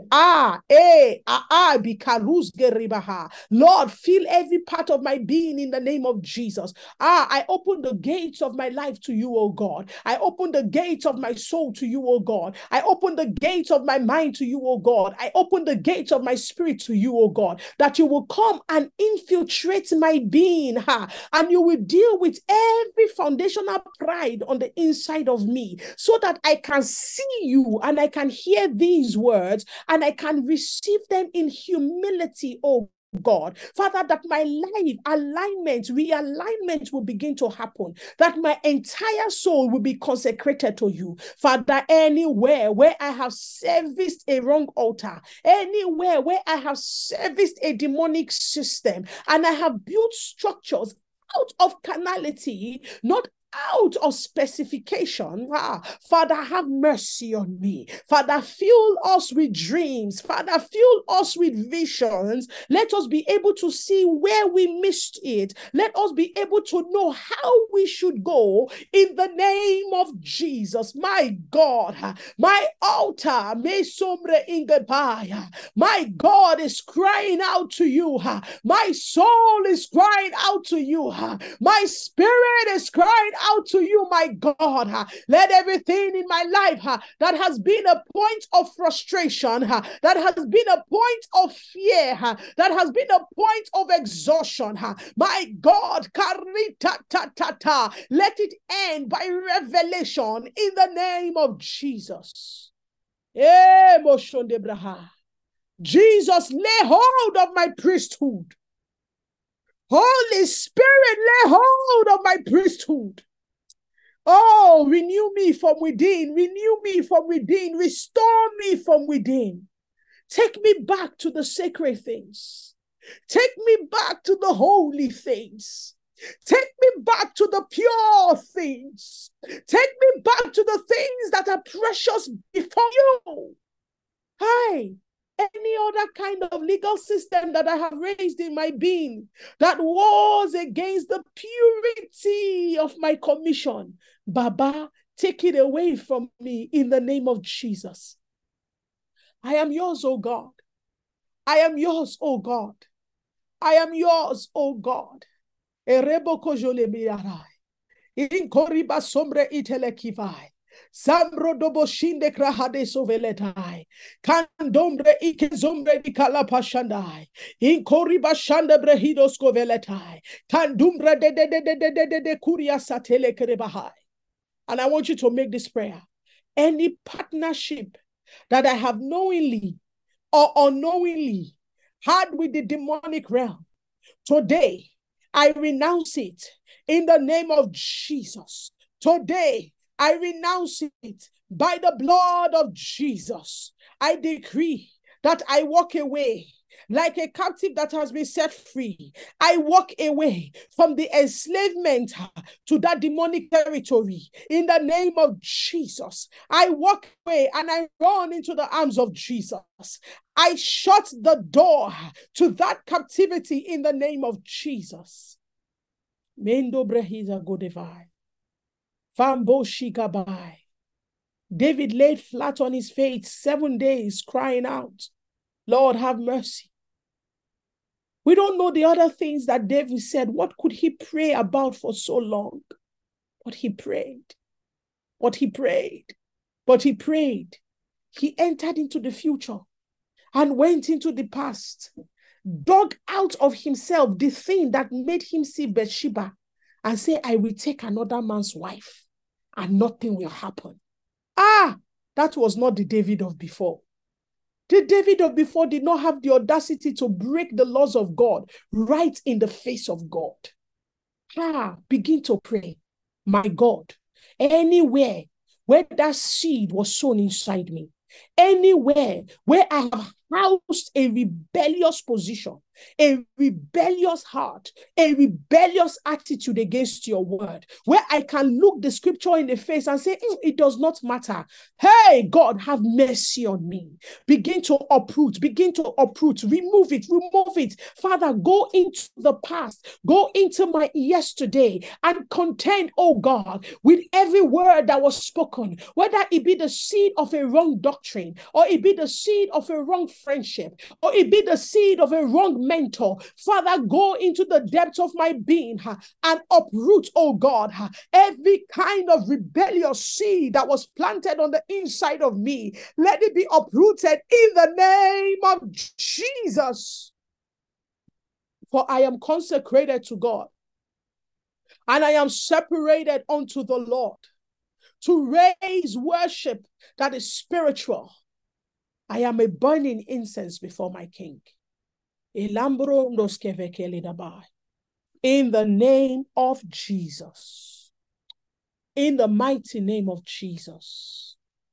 Eko shamba baba baba ba. Askofe fele brono moshakai. Kindo brenene me koria sate. And so I decree over you that the doors that we shut today, they stay shut forevermore. I decree over you that these prayers will penetrate not just your life, but your children and your children's children. I decree that we are raising holy structures in this place.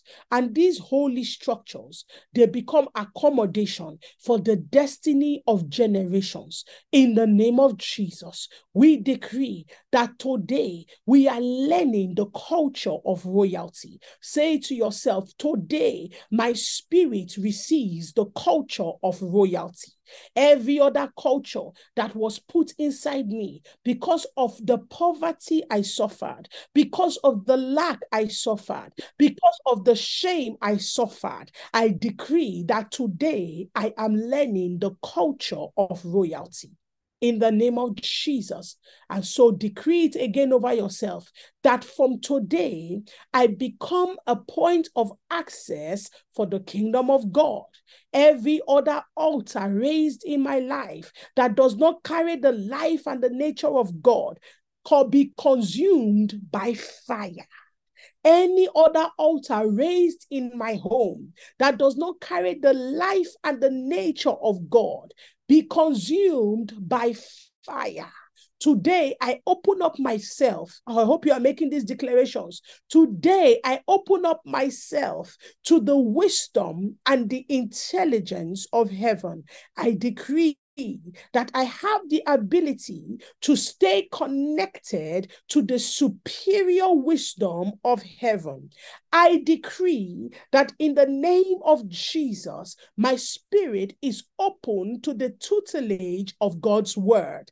I decree that I am being converted into the image of the one that I behold in scriptures. I decree that my voice is changing in the realm of the spirit. I decree that authority is laid upon me by reason of my consecrations and by reason of my diligence in prayer.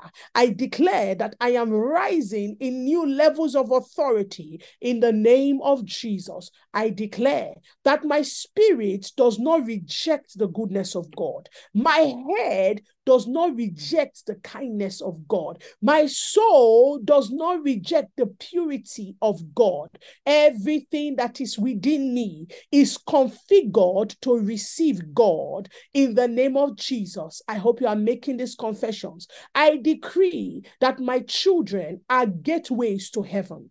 I decree that my seed are keys that open doors in the spirit realm. I decree that my children are not food for Satan to eat, but I declare that my children possess the gates of the enemies of God. I decree that I am raising gatekeepers. I decree that I am raising gatekeepers. I decree that I am raising gatekeepers. I decree that the spirit of revelation dwells mightily in my home. The spirit of revelation fills the atmosphere of my family. In the name of Jesus, come on, make the declarations. Don't stop speaking, because as a God and as a gate, your power is in your word. So be speaking.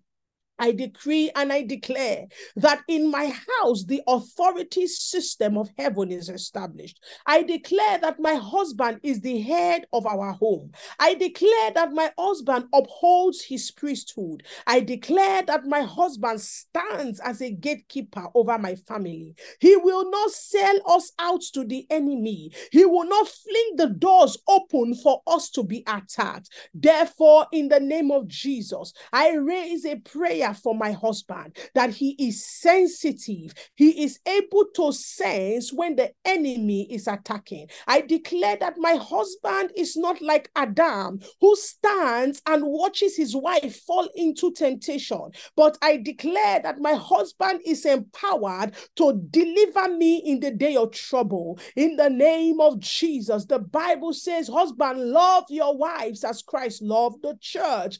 And because Christ loved the church, he was able to break the satanic gates of hell and to take the keys from Satan and to open the gates of the heavens unto his bride. I declare that my husband has the capacity to love me as Jesus loved the church. I declare that he receives divine wisdom. The way Jesus wrestled in Gethsemane and he counted dying for his bride more worthy than him having peace in this world. I declare that my husband has the ability to make eternal sacrifices that pertain to my eternal security. In the name of Jesus, I am not of they whose spouses out as to Satan. In the name of Jesus, I decree and I declare, if you are a husband, as we've been praying this prayer, be declaring them over yourself. I decree and I declare as a man that I bring glory to my home,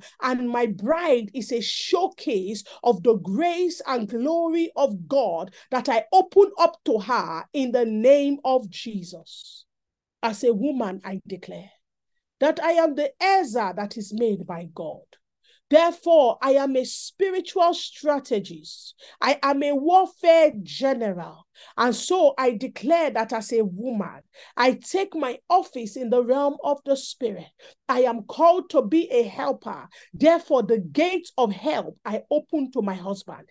In the name of Jesus, he will not be frustrated. He will not be in lack. He will not be disgraced as long as he is married to me. I decree and I declare that I carry the anointing of a groundbreaker, and this anointing that I carry, it flows into the life of the man that has married me. In the name of Jesus, I declare that my head can hold submission. I declare that to submit is not hard for me. I close the gate of rebellion that my inability to submit opens in my home. Today, I decree by the power of the Holy Spirit that my head can bear submission. I am a partner with God. Therefore, I partner in raising the true image of Jesus and the church. Even as I am called to submit and to love, I decree and I declare that I have the ability to submit and to love my husband. In the name of Jesus, I am a virtuous woman. I am a giver of life and resources. Everyone around me is made rich because of my presence. In the name of Jesus. The Bible says a wise woman is a crown upon the head of her husband. But a foolish woman, a dishonorable woman, is like sickness in his bones. I decree that I am a wise woman. In the name of the Lord Jesus, I put a crown on the head of my husband. In the name of the Lord Jesus, I bring glory to him. In the name of the Lord Jesus, I shut the doors to disgrace and disdain, and I decree that they have no place in my home. In the name of Jesus. Come on. In the name of Jesus.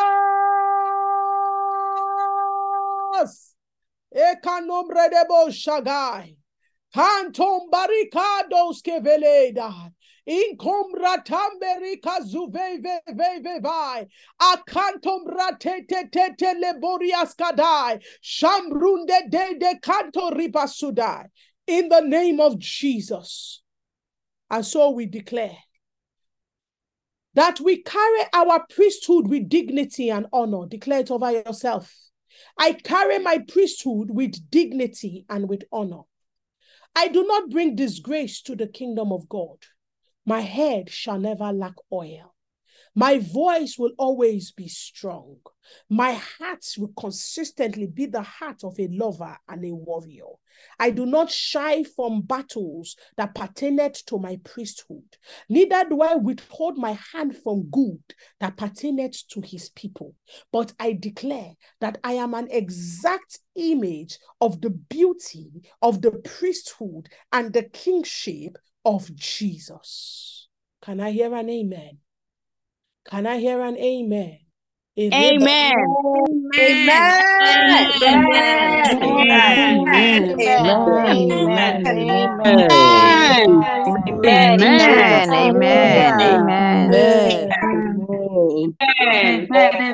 Hallelujah. Glory to God. Amen. Hallelujah. Amen. I want you to know what we are doing here today is that we are reversing curses. We are reversing spells. We are reversing hexes and incantations that were raised, that you were tied to. We are removing ourselves from satanic altars, that some of them that we were tied to by even the locations that we found ourselves in. We are reconnecting the superior kingdom, and we are taking back everything that is ours. Remember what I told you God said to me, that this month of September is a month of restoration, that he is reimbursing, he is restoring. So I am praying for you. That to that person that says, I don't know what happened. It is like the gates of hell opened over my life. It is like the gates of hell opened over my home. Now I say to you, by the Spirit of the living God, that the gates of heaven are opened over your house. If there be any kingdom on earth that can fight against the warfare, the army structure of heaven, then let that kingdom be the one that rules in your home. But if there is no kingdom that is greater than the kingdom of our God, then this month of September, let it be the month of reversal for your home in the name of Jesus. These 7 days, we are not here to play. Amen. We are not here to entertain hell's opinion. We are here to stand on the word of the Lord. And we are here to open to our lives and our children and our families and our being the gate and the resources of heaven. Because Jesus declared that I will build my church and the gates of hell shall not prevail against it. It is the word of the Lord unto us. Therefore, we have the ability to resist hell's gate because we ourselves are the gate of heaven. So we stand in partnership with the full resources of Zion and the full artillery of Zion, and we stand in partnership and we declare that Satan, where is your dread? Hell, where is your torment? You no longer have a part to play in my life or my destiny. I speak back to you the way David spoke to Goliath. I torment you with my words today. Let the one that was the tormentor become the tormented. Let the one that chased after me like a prey, I begin to chase after you. Satan, you become my prey. In the name of the Lord Jesus, the spirit of discouragement, I discourage you. The spirit of fear, I become a dread to you. The spirit of poverty, I become the thing that makes you poor. As the Lord pours riches into my hand, I take over every territory, every man and woman that you have rendered to penury. I declare that in my lifetime, poverty will be poor. war. In the name of the Lord Jesus, we decree and we declare that we are rising up as data points across the earth. We are setting a new analysis concerning the kingdom of God. As each one of us rise up in the spirit of access, the door shall not be shut to us, because Jehovah says, ask and you shall receive. Seek and you shall find. Knock and the door shall be opened unto you. We knock at the door of our God. We knock at the gate of heaven, Baba, for that child that has been sick. We knock, we knock, we knock. Health in the name of Jesus. Come on, let sickness leave their bodies. Come on, let depression fall from their head. In the name of Jesus, we knock, we knock, we knock. Because you said knock and the door shall be opened.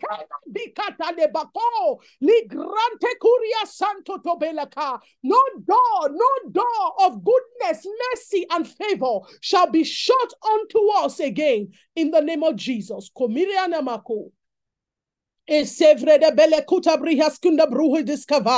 We elevate our lives and our economies above the brokenness of our nations and territories. For I cannot be a rescuer if I am in the bondage of the territory. For me to arise in Isaiah 61, I must already have been delivered, and then I carry deliverance and I become deliverance. And so in the name of the Lord Jesus, we evoke the power of Isaiah 61, that we are the ones that deliver our generation. Therefore, in the name of the Lord Jesus, we are rising up in the full power of God's word concerning us. Let every chain begin to fall. I see chains falling. I hear chains falling. I hear chains falling. Chains are falling from the minds of people. Chains are falling from the heart of people. The heartbreak of 7 years ago has been a captivity still in your soul. Today, in the name of Jesus, that which began as a heartbreak and then became an altar through which a demon began to say to you that you can never have anyone good and loyal and faithful to you. Today, I harass the demon by the blood of Jesus, and I command it to come out. Yes, lose your hold in Jesus' name, because we have come into the day of enlightenment and the season of jubilee, and Christ is our jubilee. Therefore, let the life of Jesus infiltrate your heart, and let it begin to deal with every mentality that Satan has raised, every altar you are serving in your soul that does not carry the life of God. I command it to break in the name of Jesus. Sicknesses in the body, sicknesses in the mind, leave in Jesus' name. Arthritis, leave in Jesus' name. Pneumonia, leave in Jesus' name. Cancer, leave in Jesus' name. Anxiety, leave in Jesus' name. Depression, leave in Jesus' name. Shame, leave in Jesus' name. Low self-esteem, break in Jesus' name. I decree and declare forgetfulness, leave in Jesus' name. Whatever it may be, begin to call it by its name and command it now to go. And as you see it going, begin to shut the door by the blood. Begin to shut the door by the blood. Addiction, leave. Prayerlessness, leave. In the name of Jesus. In the name of Jesus. Carnal thoughts, out. In the name of Jesus. Ekonia mahasi. Ekonia mahasi. Ekonia hamasi. Korima sandekeba. They say it is in your family line, and for 40 years you have suffered it. Today is your jubilee here. I declare to you in the name of Jesus, it comes to an end now in Jesus' name. In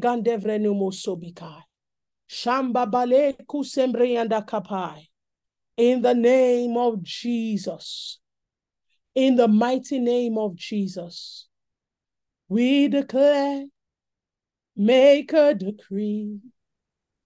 We herald amongst the nations words of heaven, and kingdoms of this world have become the kingdom of our God.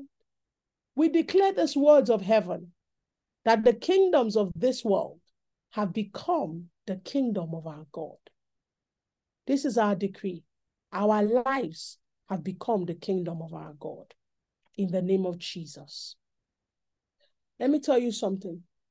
In deliverance, you may be casting a demon out of a person, and the person is calm. Live in the name of Jesus. But the person becomes most aggressive when that demon is at the point of speaking, of living. Demons hide. You need to understand. They hide in people. They hide inside people's spirits.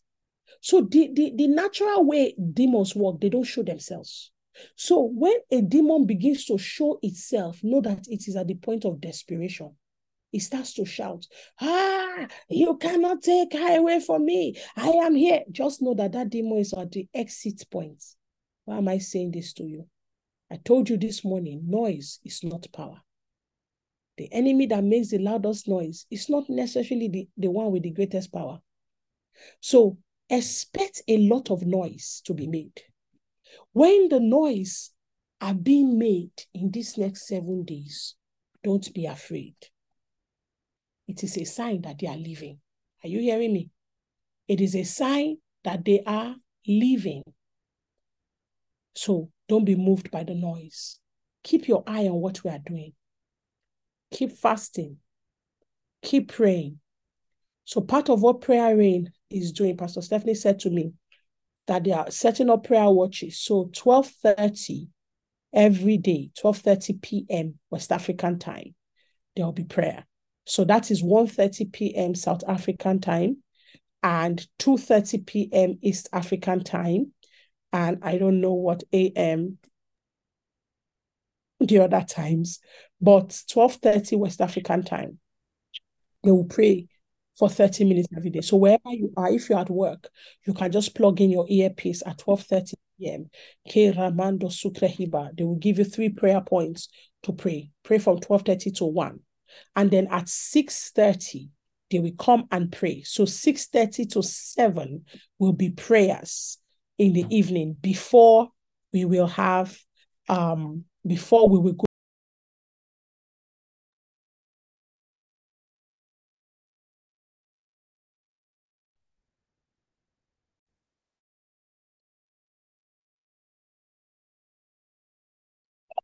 You're muted. Oh, sorry. So 6:30, we will come together till 7 to pray. And then at 7, we begin the teaching. So please make sure you keep that in mind. So before you go, where are your communion items? Do you have your communion items? Remember I told you in the morning we will break bread together?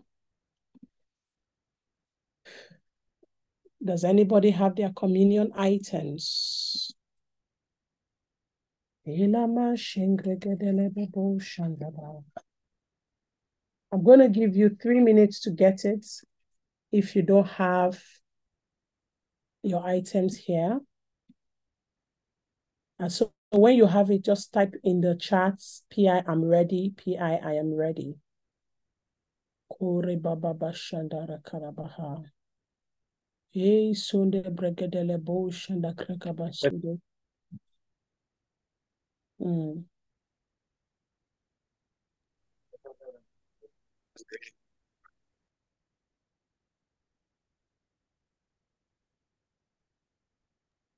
Great, great. I see a couple of people are ready.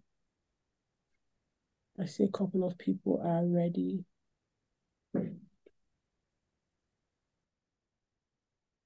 Okay, Emmy, Deborah. All right, praise God. So they have gone to bring my own communion, actually. So be merciful towards me. Yeah, please go ahead and take the communion. Or if you want to pray over it and keep it till you're breaking your fast, go ahead. But let us do it together. And we will say that you are good, and all the miracles you've done have brought us joy. And we are changed, and all the hopes we have we place in you right now. Father, we declare that we love you. We declare our everlasting love for you. Father, we declare that we love you. We declare our everlasting love for you. Father, we declare that we love you. We declare our everlasting love for you. Thank you, Jesus. Yes, Lord. Thank you, Holy Spirit. Lord Jesus, we are here because of our love for you, but mostly because of your love for us. We are here because you have chosen us, you have picked us, you have crowned us with grace and with favor, and we say thank you. Lord Jesus, we take our bread and we take our wine and we lift it up to you. I want you to take the bread and take the wine and lift it up to the Lord. And I want you to begin to give thanks to God. The Bible says that when he took the bread and took the cup, he lifted it up to God and he began to give thanks to the Lord. I want you to begin to give thanks to God and thank him because the bread is Jesus. The blood, the cup is his blood. Begin to thank him for giving us Jesus. Begin to thank him for the sacrifice that Jesus made. Begin to thank him that because of Jesus' sacrifice, you have been made whole. Begin to thank him for the covenant that you have in Christ. Begin to thank him for the open door that you have in Christ. Jesus said, I am the way, the truth, and the life. Therefore, Jesus is the ultimate door. Jesus is the ultimate access point. Thank him as you raise the bread and the wine unto the Lord. Thank him for the access that you have in Christ. Thank him. Lord Jesus, you said in Matthew 26, verse 26 to 28, it says, and now, as they were eating, Jesus took bread, and after blessing it, he broke it, and he gave it to the disciples, and he said, take, eat, this is my body. And he took the cup, and when he had given thanks, he gave it to them, saying, drink of it, all of you, for this is my blood, the blood of the new covenant, which is poured out for many for the forgiveness of sin. So, Father, we thank you because this body that we hold, this bread that we hold, is a representation that your body was bruised and your body was broken so that we can have life. Therefore, we receive it in the name of Jesus. We decree and we declare that this body is a representation of eternal health and eternal wellness that we have in you. We declare that this body reminds us that our own bodies cannot be broken. And everything we build in this life that has a body, it has security because of your body. This body is the eternal altar upon which we worship and we give praise to God. As long as your body is eternal, then the things, oh God, that I receive in you are eternal. Father, we receive the body in the name of Jesus. Amen. You may take your bread and eat. Kiramandos kubalaha. Ande buliana ma kezo tolebaha. Kezo blenemish kadbarios kurebedesh katabaha. Oh, thank you, Jesus. Thank you, Holy Spirit. And we take the cup in Jesus' name because you declare that this is your blood, the blood that is a new and is an eternal covenant. You said we should do this often as we can, and when we do it, we should remember you. So, Father, we speak to our spirit and our souls. I will call the entire constituencies of our being into remembrance of what Jesus did. Oh, my mind, remember Jesus. Oh, my body, remember Jesus. Oh, my soul, remember Jesus. Oh, my spirit, remember Jesus. Remember his promises and his words. And as we drink of this cup, we declare that we are partakers of the covenant of the blood. No other blood spilled in any other place. No other blood that is used as an access point to get to our lives will be able to work, because this blood is the only blood that speaks over us. In Jesus' name, amen. You may drink the cup.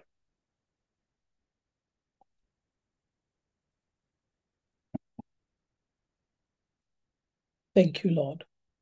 Thank you, Jesus. Father, we thank you. We give you praise. In Jesus' name, amen. Amen. Hallelujah. Praise God. Healing in our bodies, healing in our beings. Praise Jesus. This is just day 1, and we have 6 more days to go. Imagine what the Lord will do. It is good to see you, Mandisa. Mandisa, it's been a minute. It's good to see you. It's really good to see you. Think about all the things that God will do for 6 more days. By the time you finish, you'll be flying. You understand? You'll be slapping demonic entities like this, whether it be in the dream or in the physical. You'll be dealing with them, using them like a ball. You understand? God bless you. Somebody asked a question about can believers be demon possessed? I've thought about this several times, but I'm just going to answer it as we go. I said that technically you should not be possessed because you have the Holy Spirit. But people are usually oppressed by demons because they allow them into their environment and they don't challenge. Because you see, Satan is always pushing boundaries. So if you don't challenge him back and have an attitude of constantly challenging the devil, he will enter. Now, remember, the Bible speaks about people whose houses are, when a demon leaves, it's like sweeping a house clean. When he comes back, he always comes back to check. If he sees that the house has not been occupied, he will come back. My question is, are you really occupied by the Holy Spirit?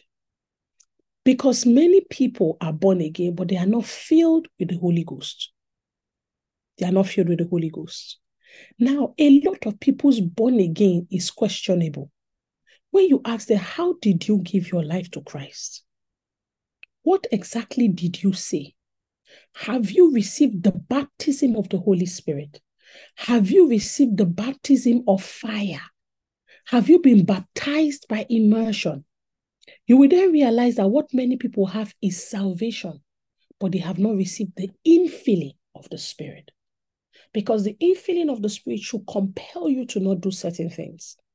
Now, when you have the Holy Ghost, and then you now subject the Holy Ghost in you to certain demonic conditions, he cannot stay.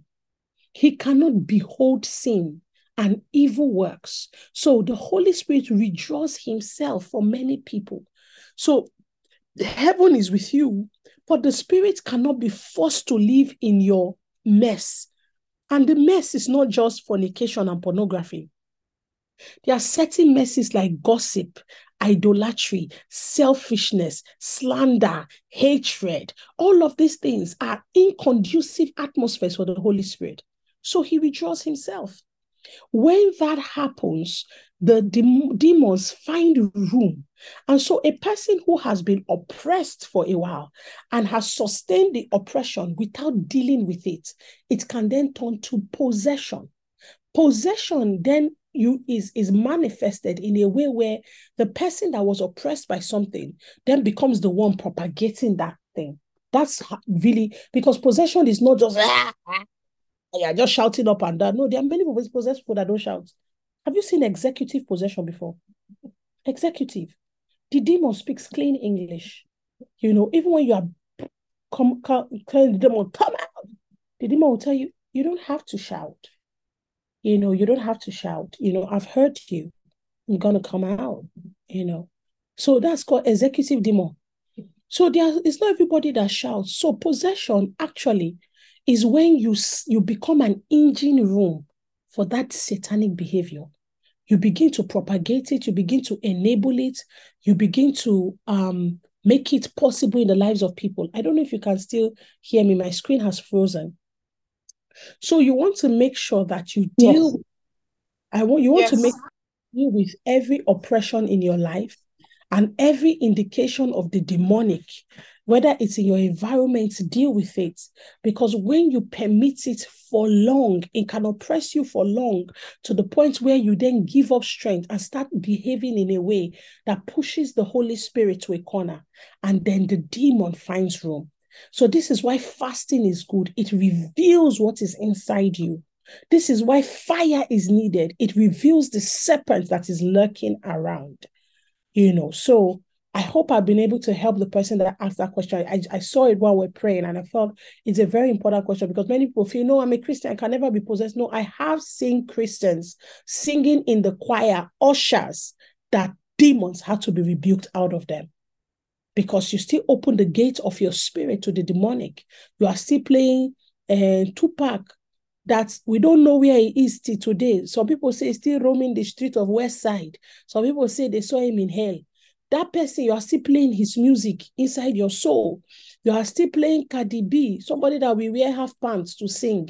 There are just some things that you don't tell you, opens you up to the spirit that they carry. So there are certain access points. And if you read the book from last year, you will see we wrote different items can also be doors. There are some items. I put a painting in my house, and one of my mentees came one day and she said, Pia, have you noticed what is on this painting? I said, what? She said, have you noticed that it is graves that are all over? I just thought that maybe it was, I don't even know what I thought. I looked at the painting very well. I say, Maria Kabo Shagiva. I said, remove it the way I uprooted it from my wall. Uprooted it. I said, go and throw this painting away. What is deadness doing speaking on my wall? Do you understand? There's one other painting that is, whether it's only God know who paint, they say painted it. The husband, very expensive. This painting, big painting like this. But tomorrow, I don't know what is on it. It looked like fallen angel. It looked like man. It looks like this one. I said, see, anything that I cannot explain, don't tell me it's abstract art. If it is abstract, then it is abstract spirit to bring it to my home. I need clarity of thought. So I removed the painting from my wall, because God used to tell them, hang the commandments, bind it to your hand, put it on your forehead, write it on your doorpost, hang it on your walls. Those were part of the commands of God, because hanging the scriptures around was declaring whose home it is. So if you're a believer and you don't have the word of the Lord hung on your soul, you are saying to the enemy, I'm free and I'm open. So it is not just enough to be born again. You have to be immersed in the reality of what you are born into. It is one thing to see the kingdom. It's another thing to enter into the kingdom. You are born, you are able to see the kingdom, but you have to be born of the spirit and of the word to enter the kingdom. So those are two different things. So, and I pray that this was helpful to the person who asked the question and anybody else, so you want to check yourself. Yes, it was. Yes, demonic possessions are also transferable. There are people whose fathers maybe carry a strong spirit of anger, and you see it in your spouse. Begin to pray for your children, because demons are also passed down through culture, because culture affects people's spiritual filter, because culture is what we do every day. So it a demonic thing can become normal as long as it's cultural. So once culture is used by Satan to mask demonic agenda, and so in a culture, women may be naturally disrespectful to their husbands and they speak insultively to them, and it is normal. But what they are doing is that they are removing the roof from over their heads. And so a child is born 2 generations later, and what started as the bad behavior in her grandmother has become a cultural context within which she lives in her time. So, and as long as the culture is covering that demon, the demon is transferred through generations. So it is not necessarily transferred through blood, it is transferred through culture. So there are different things that we could talk about when we talk about the demonic. So you have to shut that door, and you have to renounce certain things, and you have to purify your environment. Constantly go around your house, purify. There are some nightwears your children should not wear. There are doorways. They draw skeleton, draw antelope, draw woman sitting on top crab on the nightwear. Oh, it's so cute. Oh my God. And he's having nightmares every night. Go and burn the nightwear. Don't even give it to the poor. Burn it. Do you understand? Go around your house. There are movies that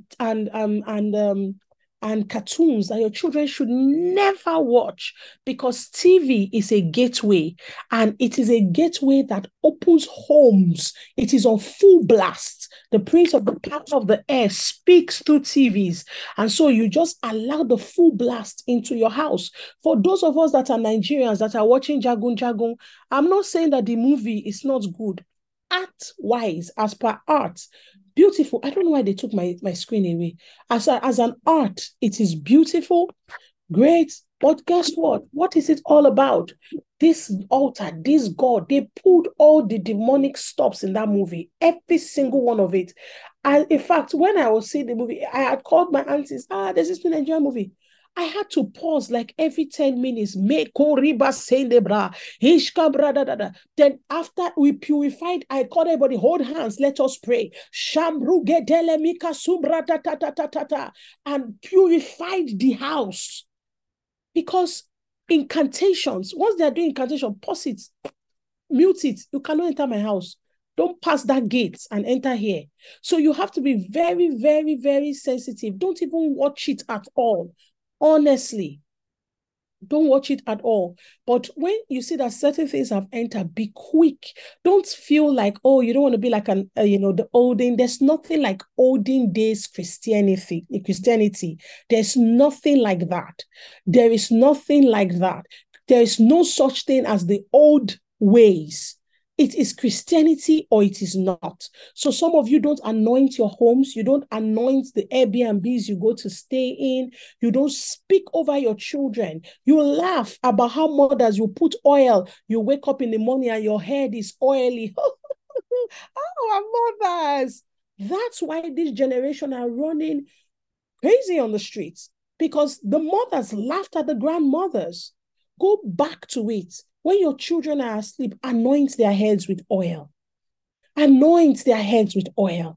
Yesterday, my baby Judah brought his Bible for devotion, and he put it on the floor and he matched the Bible. He was saying, my Bible, and then he was walking the way I said, Judah, take your legs off now. So he was in shock. I said, pick up that Bible quickly. He picked it up. I said, hold it to your chest. He said, okay, mommy. I said, say, God, I am sorry. He said, God, I am sorry. I said, you cannot step on the word of God. I said, it is your Bible. I said, what do I always say to you? He said, this is my Bible. I said, I am who he says I am. I said, what else? I can do what he says I can do. I said, what's the last thing I always tell you? It is the power of God to save me. I said, very good. How can you step on your power? How can you step on the power of God to save you? I said, Judah, you cannot do that, okay? So he picked up the Bible quickly and said, I'm sorry, God, I will not step on the word again. I said, very good. Somebody may look at that and say, Pierre, it doesn't matter now. He's a baby. It's not like he's really, but I don't care for your modern day, enlightened perspective. I don't care for it. I don't need enlightenment. I am as bush and as crass as they get when it comes to spirituality. I believe in speaking in tongues. I believe in shouting when a demon tries to oppress you. I believe in worship that is loud and grand. I believe in wailing at the presence of God and rolling on the floor. I believe it all. Go back to those things. It will preserve you. It will cover your home, and the enemy will not be able to penetrate. Please stay alert. And I know that as you go to bed, you will have dreams, you will have visions. God will speak to you about things, about doors that are open. Write your dreams, please.